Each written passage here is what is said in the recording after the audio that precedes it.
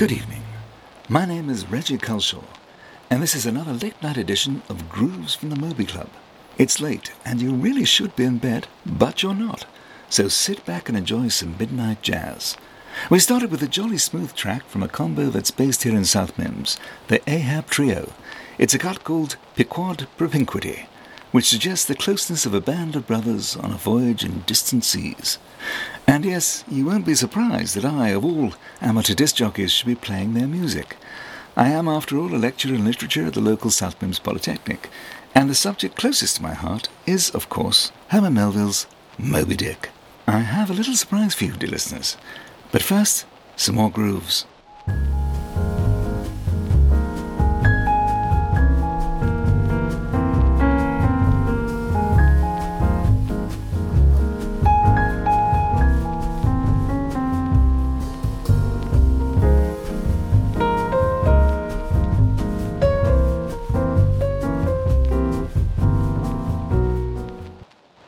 That was the first few moments of an episode of an obscure late-night jazz show broadcast on BBC Radio 3, the Beebs specialist music channel which had replaced the legendary third programme in 1967. The date is May 2nd, 1973, and the host is Reggie Culshaw. At the time, he was an obscure literature professor here at South Mims, back when it was a mere polytechnic, which, in the British hierarchy of further education in those days, was a distinct step below a university. Culshaw had been educated at Cambridge after a distinguished record serving with Monty in North Africa during the Second World War, and he'd specialised in American literature of the 19th century. On that night in May, Reggie made an announcement which could have disappeared into the ether had not an old friend from his days at Cambridge been listening.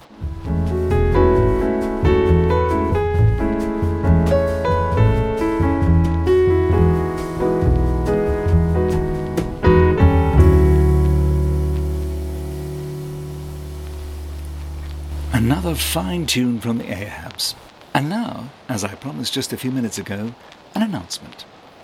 It's one which many of you might not think too important, but no matter. For those interested in the great works of literature, this will be a revelation. It is a missing chapter from Herman Melville's classic, Moby Dick. Intrigued? Well, you might be. It's the long-lost and certainly infamous whale farting chapter. Haha, I thought that would get your attention. I have it here, but first, some more music to whet your appetite.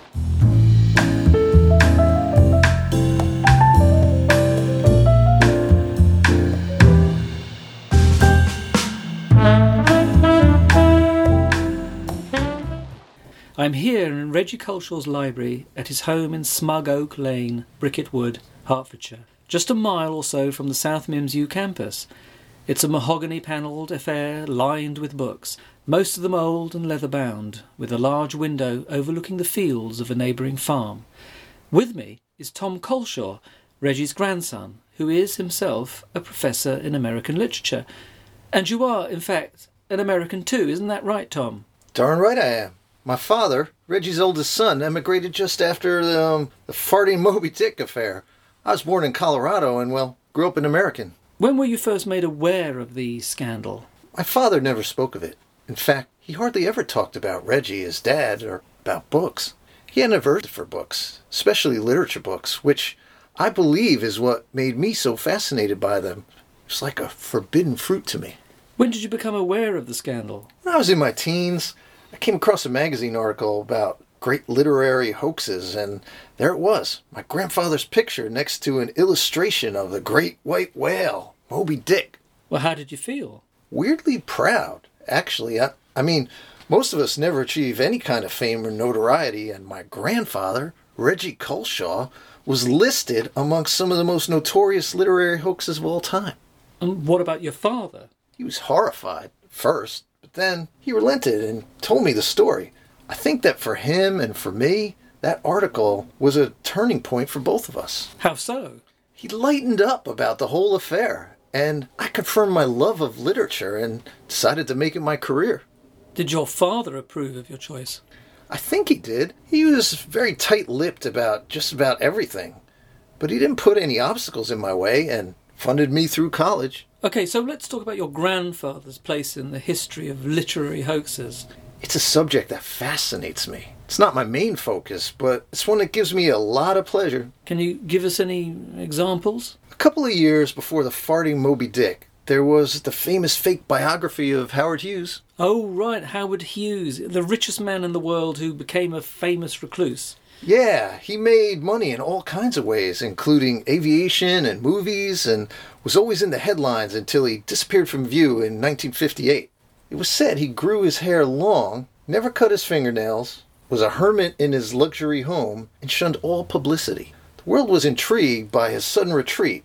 Then, one day, a writer called Clifford Irving approached a leading publisher and claimed to have been appointed by Howard Hughes as his official ghostwriter for a tell-all autobiography. I vaguely remember this story. Didn't a film get made about it? Yes, with Richard Gere in 2006. The Hoax. Simple title, says it all. Indeed. So, Irving is convincing, and the publisher advances him $1 million for the rights to the book. And Irving goes off and, writes the book. It's all fabricated. I mean, it's based on the actual events of Hughes' life, but it was a fake. The publisher just took Irving's word for it. No, they demanded evidence that Irving was in touch with Hughes.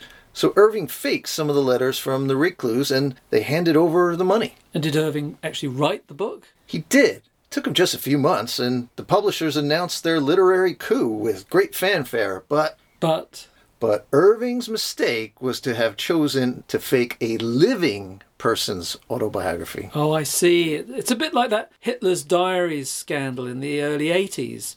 That almost succeeded because, Hitler was dead. If you're going to fake something, make sure the person you're faking, be it another writer or a famous person's autobiography, is no longer with us. What happened? Well, the man who hadn't spoken in public for more than a decade spoke in public and denied that he had had anything to do with the book. So Irving's hoax collapsed, he was jailed for a brief period, and became a notorious faker. And then Richard Gere played him in a movie. I don't know which fate is worse. So that's the context. Let's talk about your grandfather's hoax. Okay, we should go back to that broadcast, because that's when he first released this missing chapter from Moby Dick to the world. Okay, here's the recording. And so, dear listeners, to my discovery. While researching a new book on the great works of Herman Melville, I stumbled across a mildewed envelope of what looked like strange lists, and, with some deciphering, found them to be Melville's shopping lists. Ha, you may say, even great writers make shopping lists. Well, you're right, they do. And some, I dare say, have literary merit. I myself have proposed a slim volume which collects them. Keats and Shelley's lists are very revealing, I can tell you.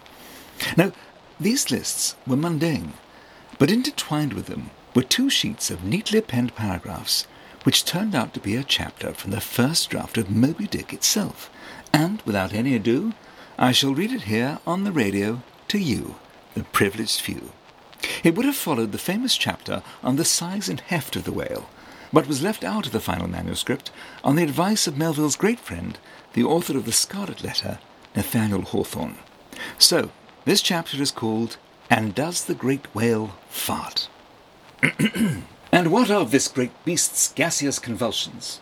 For surely, as the Leviathan does wax and wane in concert with the swell of the oceans, so the digestive machinations of its sinuous guts, which, if strung out across a prairie, would dissect half a state's worth of rich soil, must, as the good dissecting doctors can attest, produce a small country's worth of foul emissions.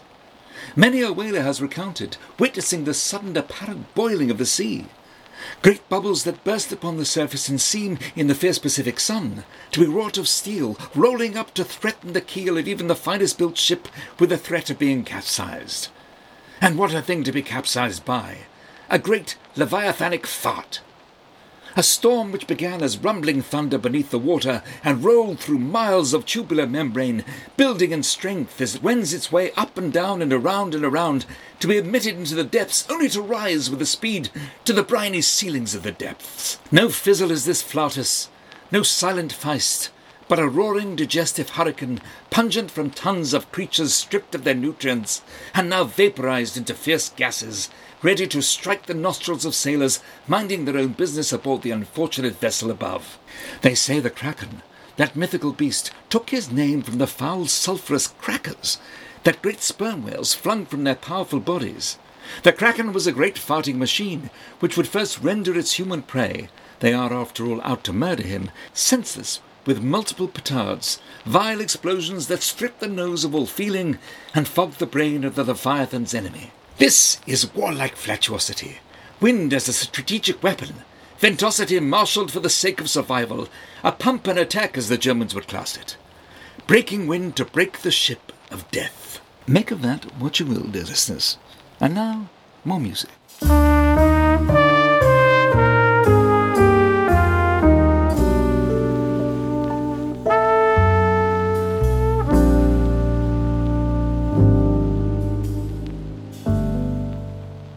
If you're a Melville scholar, you'll understand that the idea of a do whales fart chapter isn't such a strange idea. Well, why is that?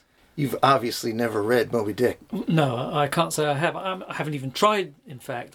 I know it's a notoriously difficult book. Actually, it isn't. It's just that everyone thinks it is. In my opinion, it's a revolutionary and very modern book. But Melville couldn't resist adding numerous chapters which discuss whales and whaling and even the evolution of whales and their place in the great scheme of God's creation. Many readers think those chapters, some of which are very long indeed, get in the way of the story. You can argue that they do, but for me, they're powerfully written and intensely philosophical. I suppose that's why Reggie thought he could get away with it. We don't really know why he did it. He claimed he did it as a late April Fool's Day joke, as he put it, but I believe he was frustrated by his own writing and also by the hierarchy at the school at the time. He was being pressured to teach business writing instead of literature. South Mimms was, as we pointed out, a polytechnic, which at the time meant that more practical skills were taught to those who weren't suited to more academic subjects that were the norm in the more established universities. And he didn't want to teach business writing, of course. No, he didn't. He saw it as a sign that he had failed, that his literary ambitions had been finally frustrated. Not that he wanted to be a creative writer, but he did want to be an important writer, one who was acknowledged for his style and his insights into literature. Why did the farting chapter hit the headlines? As I said, one of the listeners to his music show was an old friend from Cambridge who, I suspect, knew that the chapter was a hoax from the start. But he happened to be working on a small literary journal which was struggling for circulation. He contacted Reggie and persuaded him it would be a good wheeze, as he put it, to see whether the world would take notice of the farting chapter. It might puncture some reputations. It could give Reggie an in with journals that would appreciate his little joke and lead to some freelance work. That is, some proper writing. So Reggie agreed. Well, it was published and picked up by a BBC Arts programme which broadcast the chapter read by Sir Laurence Olivier, the world-famous actor. It was done as a joke, but the establishment didn't take it as a joke. Yes, it was a strange combination of circumstances. There had been morally righteous campaigners who had been attacking the media for their frequent depictions of sex and use of bad language, and for some strange reason, the farting chapter was the last straw for many. Even Mary Whitehouse, a lady from the English Midlands who had become the voice of this moral majority, complained about the use of language. And we have a clip of that. The thing that I think people would find very offensive indeed would be the language. Why are children today knowing words of this kind and having this level of language? You see, now, can I make this point? Because I think it's tremendously important. It doesn't really matter what four letters make up one particular word. This isn't what we're talking about. What we're talking about is the level of our culture and of our communication. It was a weird time. Imagine an uproar about a fake chapter from a book that practically no one had read, causing such a controversy. Though it was a brief controversy.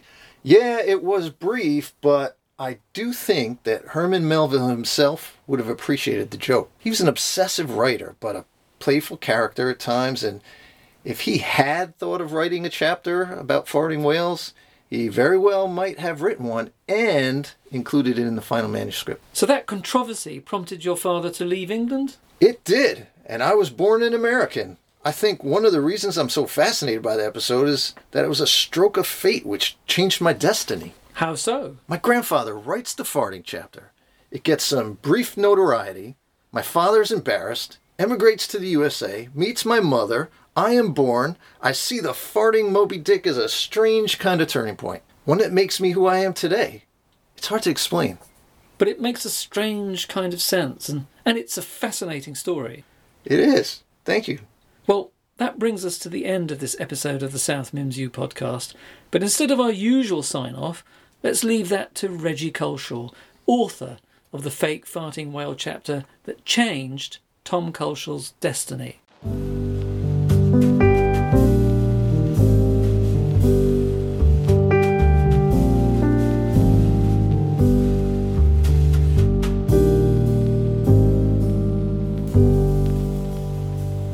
And that was Call Me Ishmael and then Call Me Isabel by the Ahab Trio.